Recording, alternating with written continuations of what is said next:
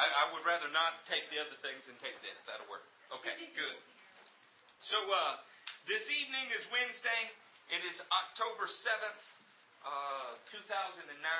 Our message this evening is called Supplant. Supplant is not a word that we hear very often. It is not written in the NIV Bible because it's not in the people's vernacular anymore. We use other words instead. But what you see on the screen before you is Merriam-Webster's online dictionary, and I thought it was worth reading. It's interesting. Can y'all see that? No? Not really? Yeah, I'll make it bigger. That better? That more better? To supersede, especially by force. Or, what's that last word? Treachery. To eradicate and supply a substitute for. Well, I like that. To eradicate and supply a substitute for. To take the place of and serve as a substitute for, especially by reason of superior excellence or power. Supplant. What a powerful word that is. Look at this. We have been taught that the word Jacob means deceiver. Almost every Bible dictionary that you look at will define Jacob as supplanter. This idea is taken from the way that he was born. And we'll read about that in a second. But from the moment he was born, he began to supplant other people. Because of this idea, and since sometimes the word supplant is associated with treachery, Jacob has been called a trickster. Jacob has been called a deceiver. These are only partially true. Jacob will do whatever it takes to supplant by any means necessary.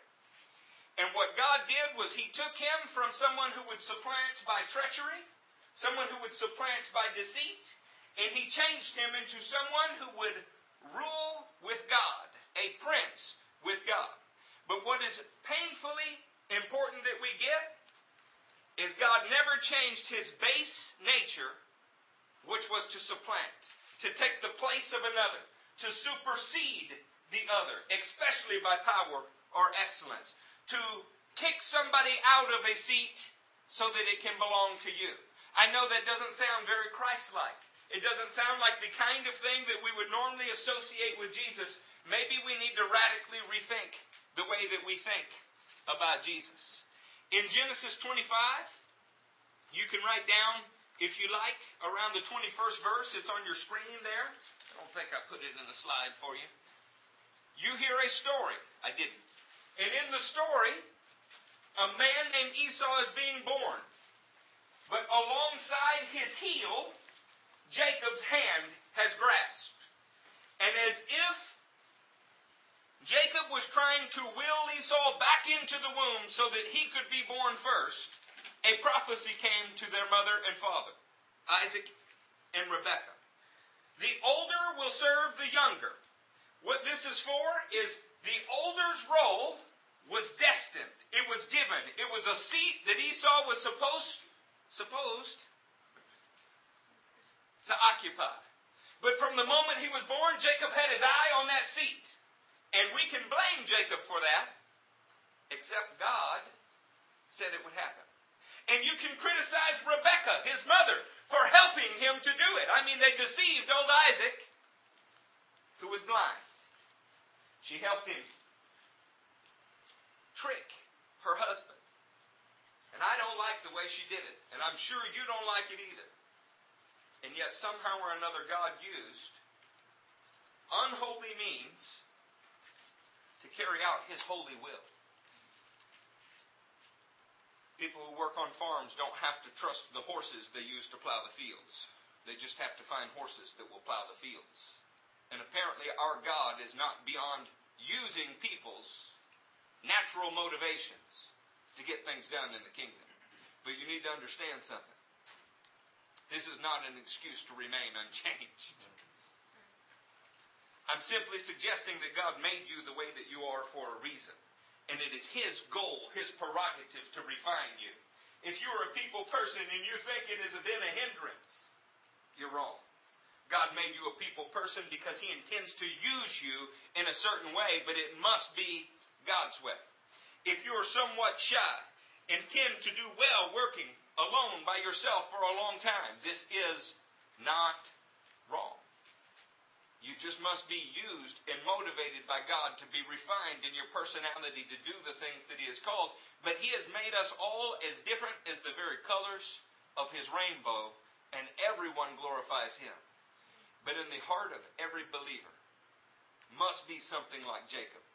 We need to recognize that someone or something has occupied that which belongs to you. And you might have your hand on his heel, or you might have your hand on his neck, or you might have him by the ears. But somebody else has what is ours. Look at Genesis 1:28. I put it on the screen, and we'll see if we can blow it up here for you. Don't get used to this. God blessed them and said to them, "Be fruitful and increase in number. Fill the earth and subdue it.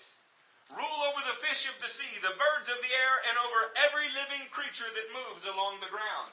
Mankind was given dominion, rulership. This was His kingdom. He submitted to God and He is ruling, so it is all God's kingdom. But He was told to subdue something that was here. There was already something in man's kingdom, and man had to run it out. Darkness covered the face of the earth. God introduced something called light, and light began to drive back darkness. You ever heard somebody say, "Man, he put the kibosh on it"? I had this proposal at work, but Mandy put the kibosh on it. Look at that Hebrew word on the screen. What is it? Kibosh. To tread down. To disregard. To conquer and subjugate. Man was called to conquer, to subjugate, to tread down something that was already present upon the earth. Saints, man in its very beginning was called to supplant a foreign power that was here. You follow me there? Yes. Kibosh, isn't that a cool Hebrew word? I like when it makes sense already in English. Deuteronomy 4:38. You were shown these things so that you might know that Yahweh is God. Besides Him there is no other. From heaven He made you hear His voice to discipline you. On earth He showed you His great fire. His holy smokes, Batman. And you heard His words from out of the fire. Because He loved your forefathers and chose their descendants after them, He brought you out of Egypt by His presence and His great strength, to drive out before you nations greater and stronger than you, and to bring you into their land, to give it to you for your inheritance as it is today. When God wanted to show His nature among the people, He gave them His law, His character. And then He told this people, you go throw out those people. God's nation was a nation named Jacob, named Israel, that supplanted other nations. God has the right as the sovereign to say, I don't like the way this is being done. I am raising up a man after my own heart that will do what I want him to do. You go throw them out. Because after all, it all belongs to Him anyway. Saints, there are areas of our lives that somebody else is sitting in a seat designed for you. You will never be happy. You will never feel fulfilled. You will never recognize God's power in your life until you are involved in the action of supplanting the enemy from the areas that some people call strongholds. I don't even like to call it a stronghold. I don't want to give him that much credit. Sometimes he sits in an area that belongs to me. It's our job to identify it and throw him out. Look at Joshua 23:11. The Lord has driven out before you great and powerful nations. Sometimes I think we have the attitude that if God called us to do it, it should be easy. All 7 nations that Israel faced had giants in them. You think that that's a mistake? All 7 nations had giants in them. He didn't say he picked Israel because they were big and strong. He said he picked you because you're rather puny and miserable. God didn't call you to do anything that's easy. And this is why most people give up. They say, God called me to do this. Oh, wow. Gosh, that burns, that hurts. I think He's calling me to do this. And then they try that for a while. And they bounce around like leaves blown from a storm. They're clouds without rain, waves without water. This is what Jude describes. You know what else he says?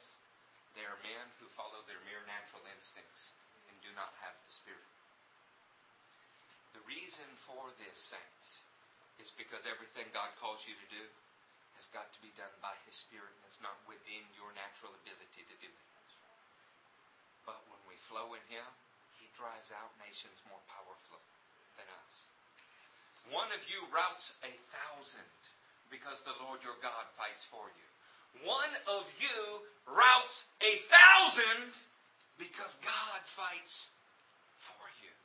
My God, we need to get hold of that. We would not sit and whine about what's going on in our finances. We would not sit and tremble in fear when our kids are sick. We would not sit full of anxiety over our future if we could get hold of one of us chases 1,000 of them. Because God fights for us. When we stand and we cry and we whine and we act like He will not come through and we dwell in despair and our mouths point the way to hell, what we are saying is we do not believe God fights for us. He put you here to take territory. We need to get that through our heads, saints. The kingdom is at hand, and forceful men lay hold of it. Not weenies, not pansies, not the fickle, not the weak-hearted sisters that fill our churches now. He put men and women of character who will latch on to Him and not let go.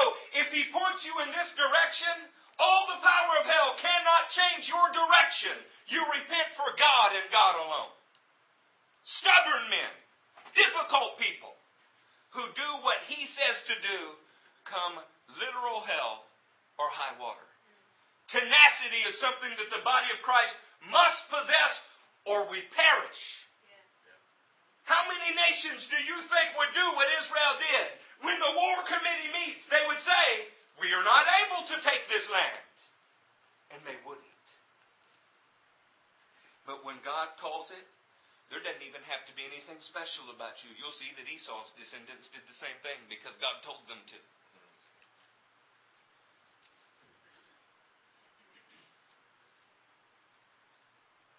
Look at John 12. Can y'all see this on the screen? Yes. Now my heart is troubled. What shall I say? I know what you say. God didn't call me here anymore. And I'm not talking about our church. I'm talking about your situation. Work suddenly become difficult. Well, God must want me to move.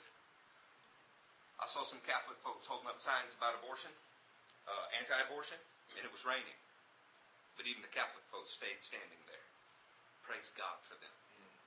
Praise God for them. Charismatics probably would have heard that God wanted them to go in the inside of the donut store. God had a blessing for some. They wanted the drug dealer's vehicle. They drove by it. They're claiming it, chasing after it. Saints, there's something to be said for grit. Where's the grit in the body of Christ? Why have we neutered and emasculated the body of Christ to the point where everybody just is here to be blessed? I'm not here to be blessed. I'm here because I'm born to kill Philistines. Why are you here? I'm here because somebody else has what belongs to my God, and I am going to take it. And you know what it was? Your lives. And you know what it is? The lives of the people that we still have not seen saved. Amen. He speaks to me and tells me that some are hopeless.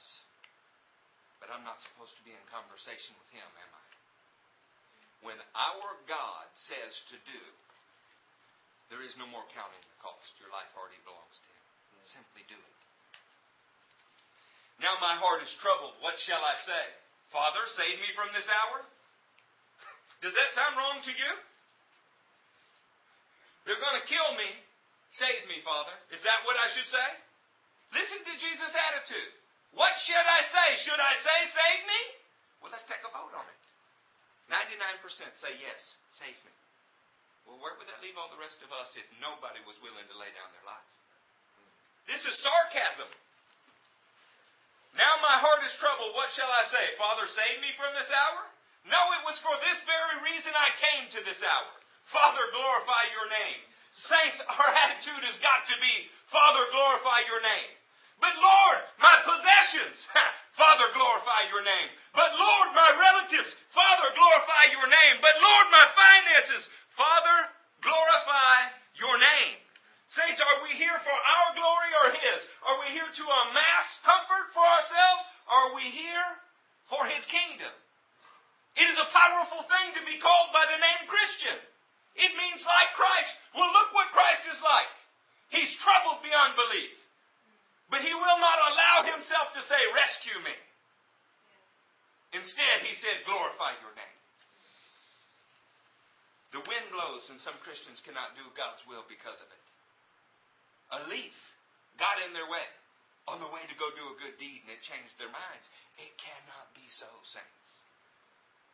The demons could line up one after another. And you know what you should say? Wow, with one rock, look how many I can knock down. It's like shooting buzzards on a fence line.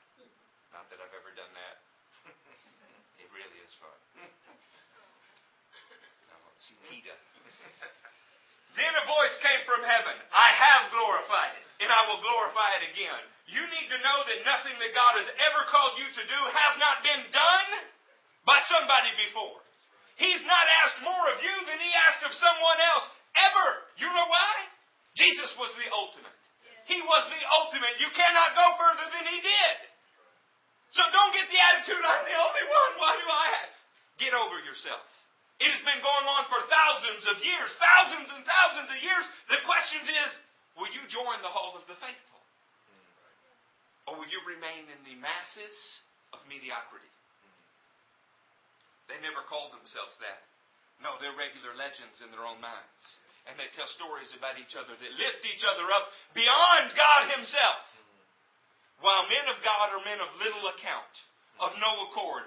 No one knows their name, but it is written in the heavens and the demons fear them. Listen to this, saints.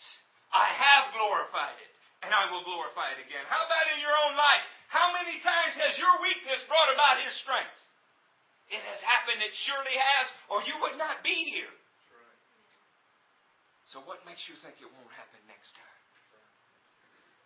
I sat today thinking about my great need. My needs are not all that great. In fact, there's not anything about me that's all that great. But as I began to meditate on it, all I could think about was all of the times that He's already delivered me. What would make me think He's not going to deliver me this time? Understand, I did not say rescue me. Delivered me.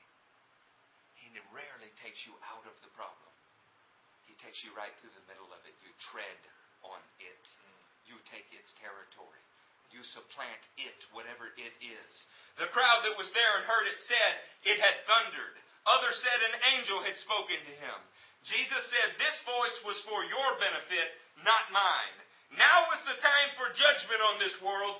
Now the prince of this world will be driven out. Do you hear that? Driven out. Whether it takes a whip and a cord, whether it takes kind deeds that no one else will do, whether it takes sleepless nights of prayer, we must take the enemy's territory. And I want you to understand, He does not give it up willingly. Saul told David, go get me 100 foreskins, and you can have my daughter as a bride. David brought 300. Do you think that the Philistines walked up and said, I'd like to make a donation? Probably not. Probably not. How did he get them? Men of God have always had to be forceful. There are Philistines of various kinds out there that you must grab by the hair and strike down. Saints, sometimes they sneak up as you look in your pantry and don't see what you think you need. Sometimes they sneak up as you back out your driveway in your car and you don't feel like God's man of power for the hour. Sometimes they show up on your boss's shoulder as he berates you. Sometimes they show up in various ways. But our job is to take from them. It is not our job to let them take from us. If you had the idea that Jesus was a pansy, you need to rethink this statement. Now is the time for the prince of this world to be driven out. How long had the prince of this world had it in his hands? And now a man with no army. A man with his own family thinking he's crazy.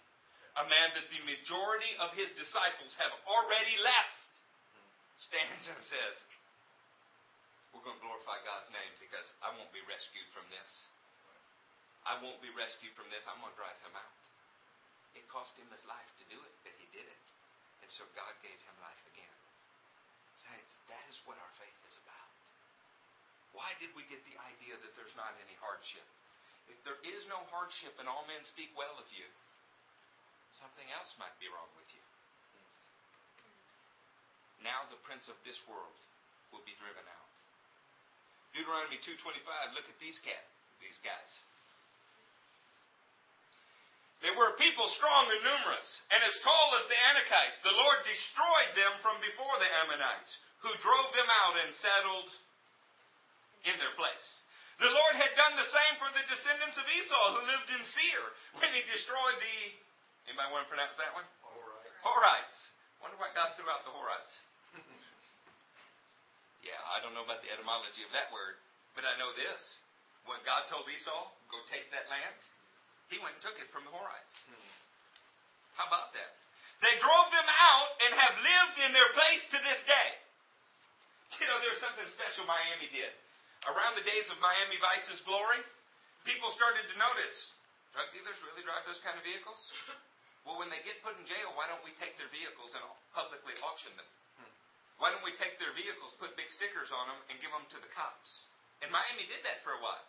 Can you imagine the sting to watch your Ferrari drive down the road with a policeman in it, and it says this used to belong to a drug dealer, but now it's been confiscated by the state? Can you imagine the cop? How exciting that must be? There is an evil power that is trying to hold this world in sway. Your job is to take it from him and then laugh at him while you have done it. It was never supposed to be his. He's in it illegally. And as for the Avites who lived in villages as far as Gaza, and the Kaphirites coming out from Kaphor destroyed them and settled in their place. These are peoples that are not even Israelites. And they did what God told them to do. Set out now and cross the Arnon Gorge. See, I have given it into your hand. Sihon, the Amorite king of Heshbon and his country. Begin to take possession of it and engage him in battle. Come on now. Engage him in battle. God had to point to the other nations and say, they've done what I told them to do. If you went home tonight and you were lost and somebody else was living in your house, they just decided to set up shop there. They're sitting in your lazy boy, watching your TV, eating the food out of your refrigerator, and petting your dog. How well are you going to take that? Probably going to say no. You might even go so far as to engage them in battle. Well, saints, this is exactly what the situation is. There is a devilish power who has taken something that God said belongs to you. And now God is waiting for you to engage him in battle. Matthew asked a leader in the church, what do we do about this? Don't talk about it. It scares me. That's what's wrong with the church. We are more scared of the enemy than the enemy is scared of us. Saints, at some point we have to say no. I would go so far as to say you need to look for a fight. I would go so far as to say today's been rough. I think I'm going to see somebody saved today. I would go so far as to say I had a flat tire today. I think I'm going to go see a poor person eat today. I think we could go so far as to say, a teacher is oppressing my kid because he wrote about Jesus. I'm going to go find a pagan child and see to it that he learns a song about Jesus today. I think we could engage him in battle. And when we do, God will give us the battle. As long as we sit and only worry about what we have now, we are not supplanting the enemy. I'm encouraging an aggressive engagement. We don't have to wait for some president to deliberate it. We don't have to watch it get kicked around by their staff. The King of the universe has already said, do it. Are we going to do it? This very day I will begin to put terror and fear of you on all nations under heaven. If that was true of Israel, and you have now been grafted into Israel, and more than that, God's very power has been poured on you, should you run from the enemy or should he run from you? I can tell you, when I did not know anything about Jesus and met a man that was teaching others psychic things, big convention, rented the biggest hotel in our hometown, he turned and ran from me. I was just a little older than CJ. Because what is in them, God has put a fear of us in them. That's right. Saints, take advantage of it. Take advantage of it. Turn, face your enemy, and strike him down with the Word of God. Who has stones? That's what they're for. They're not to look pretty in your pockets. They're not to make you feel better about yourself. They're to kill giants. Revelation 12:8 has become an anthem in my heart. A man quoted it to me, and since he said it, I have not stopped thinking about it, and I want to impart it to you. And there was war in heaven. Michael and his angels fought against the dragon. That's how a war starts, isn't it? Isn't that how a war starts? Somebody has to strike. Where have you struck at the devil lately? Or do you only are you Switzerland in this engagement? Do you remain neutral unless somebody invades your country? Because God didn't call you to remain neutral unless somebody invaded your country. He called you to go take the kingdom of God. That's what He called you to do. This war was because Michael and his angels fought against the dragon. And when you fight against the dragon, what does he do? The dragon and his angels fight back. When you see people that are relaxed and at ease and there are no problems in their lives, maybe they haven't taken it to the enemy. And so he doesn't worry with them. Isn't that kind of what Psalm 73 teaches? Saints, we should be men that are acquainted with sorrows. We should be. Because in war there is casualties. But we serve a God who is able to raise the dead. He did not call you just to be comfortable. He didn't do it. He didn't call you just to make sure everything was okay. He called you to aggressively, relentlessly, tenaciously take it to the enemy. And just because you can't see him doesn't mean he's not all around you.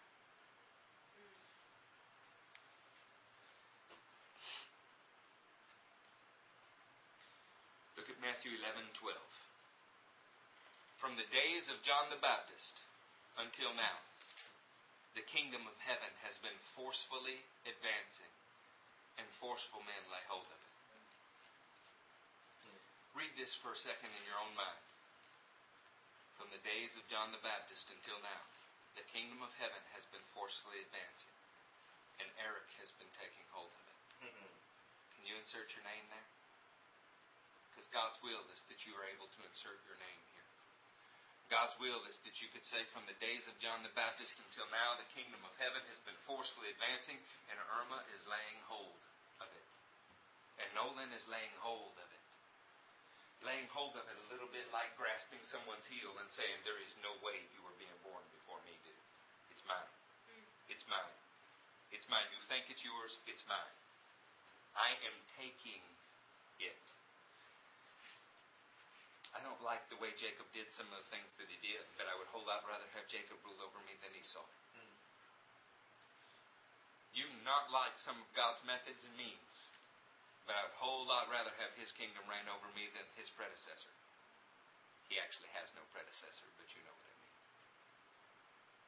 You have to take the kingdom. Saints, to be able to take the kingdom, it's pretty important that you understand this. And this is Ephesians 2:6-7. And God raised us up with Christ and He seated us with Him. What Jesus has already taken, what He has already supplanted, He has given to you. He has given to you His position. The first time I read this verse, I read it in a Kenneth Hagin book called Spiritual Authority. And it didn't have the verse written there. It simply had, you are seated with Christ at the right hand of God. I'd been born again about 2 years. I'd read the book of Ephesians many times through. And do you know what I did with that in that book? I crossed it out with a pen. Because I thought it was a mistake. I thought that he wrote it incorrectly. I thought that he must be misquoting the verse. Because I never understood after a couple years in powerful Spirit-filled Christianity, seeing visions, hearing the voice of God, that I was actually seated with Jesus in His place, in His position. That He had already supplanted the enemy and put me there. In fact, I still saw myself very much as needing to fight for all of those things. Saints, if you don't feel seated with Christ, somebody's in your seat and you need to throw his butt out. You wouldn't put up with it if you paid $20 for a ticket. You wouldn't put up with it if you paid $1,000 for a ticket. How much more of the most precious substance on the planet was shed to pay for that seat? Don't put up with it. You need to learn to identify the enemy's workings in your life and take territory from him. And brothers, sisters, when he hurts you in some way, go after him in some way. I recently have had a few setbacks. I am going after him for that. You understand something? He came into my camp and took something that belongs to me. I'm going to take the Israeli approach to this. If you kill one of our citizens, we will kill 10 of yours, because we're the minority. You understand? That's what Israel's army does. If you kill one Israeli soldier, they figure since they're the smallest nation, they should kill 10 of yours. This is the attitude that the people of God need to adopt. Except our battle is not against flesh and blood. It's against spiritual powers and principalities. You lost a battle last week? Go step on his head 10 times this week. You feel like your prayer was not powerful in one situation? Make sure it's powerful in the next 10. You feel not well received in one area? Go to 10 more, or 100 more, or 1,000 more. How many ever it takes. This church will be full of the number of people that we can disciple. I don't want not one more than can be discipled or is willing to be discipled. Because if all we do is occupy these seats, when God has called us to perform out there the things we've practiced in here, we've all failed. We must learn to take the enemy's territory. I've been harassed enough lately to be mad enough to want to fight. How about you? Yes.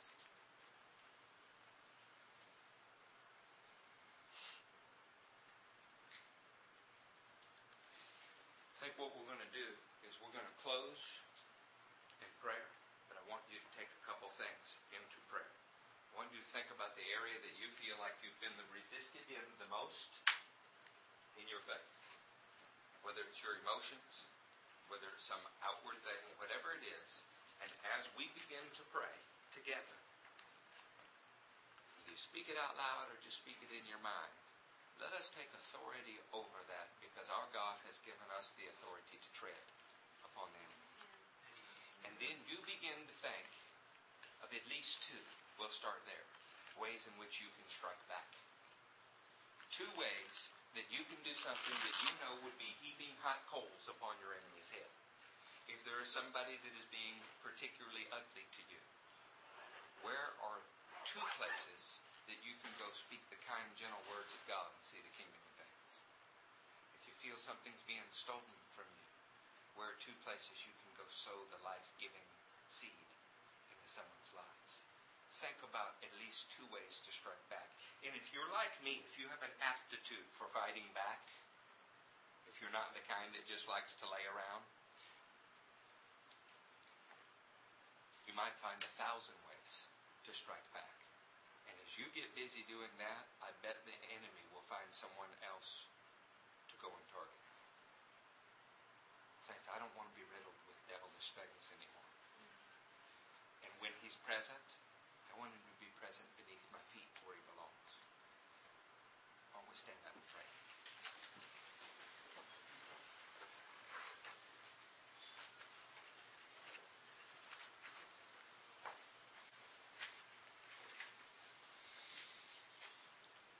I have quite a few relatives that are alcoholics. The first funeral I ever did was for my 44-year-old uncle. He's 44. Good-looking guy. Talented. He could build anything. The devil got him at 44 years old. I have an aunt who's fast on her way. Well, she couldn't kill herself any faster if she was taking arsenic. I don't want the devil to get more of my family members than I do. I don't want to lose that battle. We'll all have our setbacks. The question is, what are you going to do about it? You're going to stand and take it, or you're going to learn to fight back? And sometimes it requires you to be a little bold, a little silly. Maybe even have people criticize you for the way that you act. But with that comes the knowledge that the glory of God is resting upon your shoulders. And it is a good feeling. How many of you think it would be okay to have the whole world stand against you if you were absolutely confident Jesus was standing with you? We all say it, but will you ever put yourself in a position to test it? We're giving you a chance. Let's pray. Let's join hands.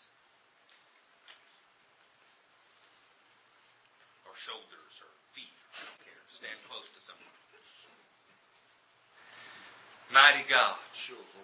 Lord, we believe that you have given us all things. You said whether Apollos or Paul, all things are ours. You called Abraham the very heir of the world. Yes. Well, Lord God, we're asking that you would show us how to put one foot in front of the other and take what you've given us. You told the Israelites that the promised land was theirs and you had given it to them and then told them to go and take it. Well, we're asking, mighty God, that you would show us how to take the things that you have given us. We confess before you that there are areas of our lives where the enemy has stolen from us. Mighty God, what we're asking for is that you show us ways in which we can strike back for you. Mighty God, that your holy retribution would fall not upon men but upon spiritual powers. Lord God, that we would see salvation break forth. That we would see oppression lifted. Mighty God, that we would see those that do not have be blessed with. Mighty God, that we would have the chance to see your kingdom being set up on earth.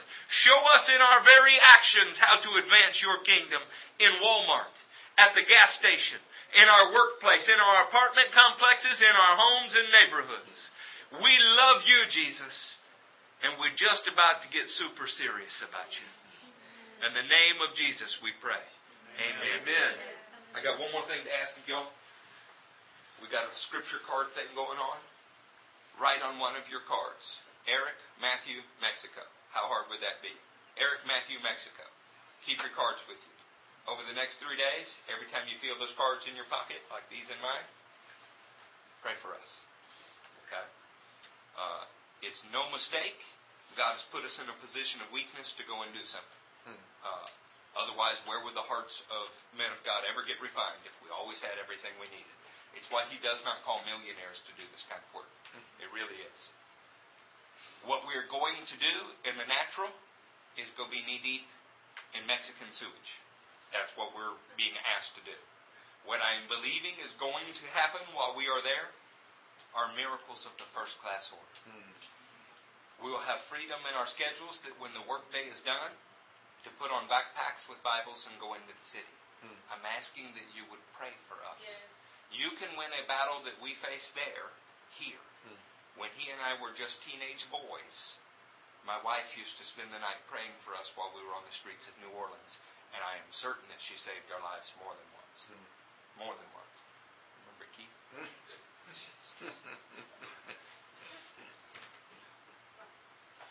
It was more for us at that point than anyone else. We were being trained. But if we're not trained to at least do some damage to the enemy's kingdom at this point, there's probably no hope for us. So pray for success. Amen? Amen. Pray for success. We love you. We appreciate you. I am not doing the UFC thing tonight. I'll save it and we can watch 2 of them next week if you can wait. If you can't wait, watch it. Have a great time. I need to devote some time to some more spiritual things. There's nothing wrong with UFC. It's been given to us for our enjoyment, along with everything else. I just choose to focus on something else tonight. Amen? Amen. All right. All right. Love y'all. Okay.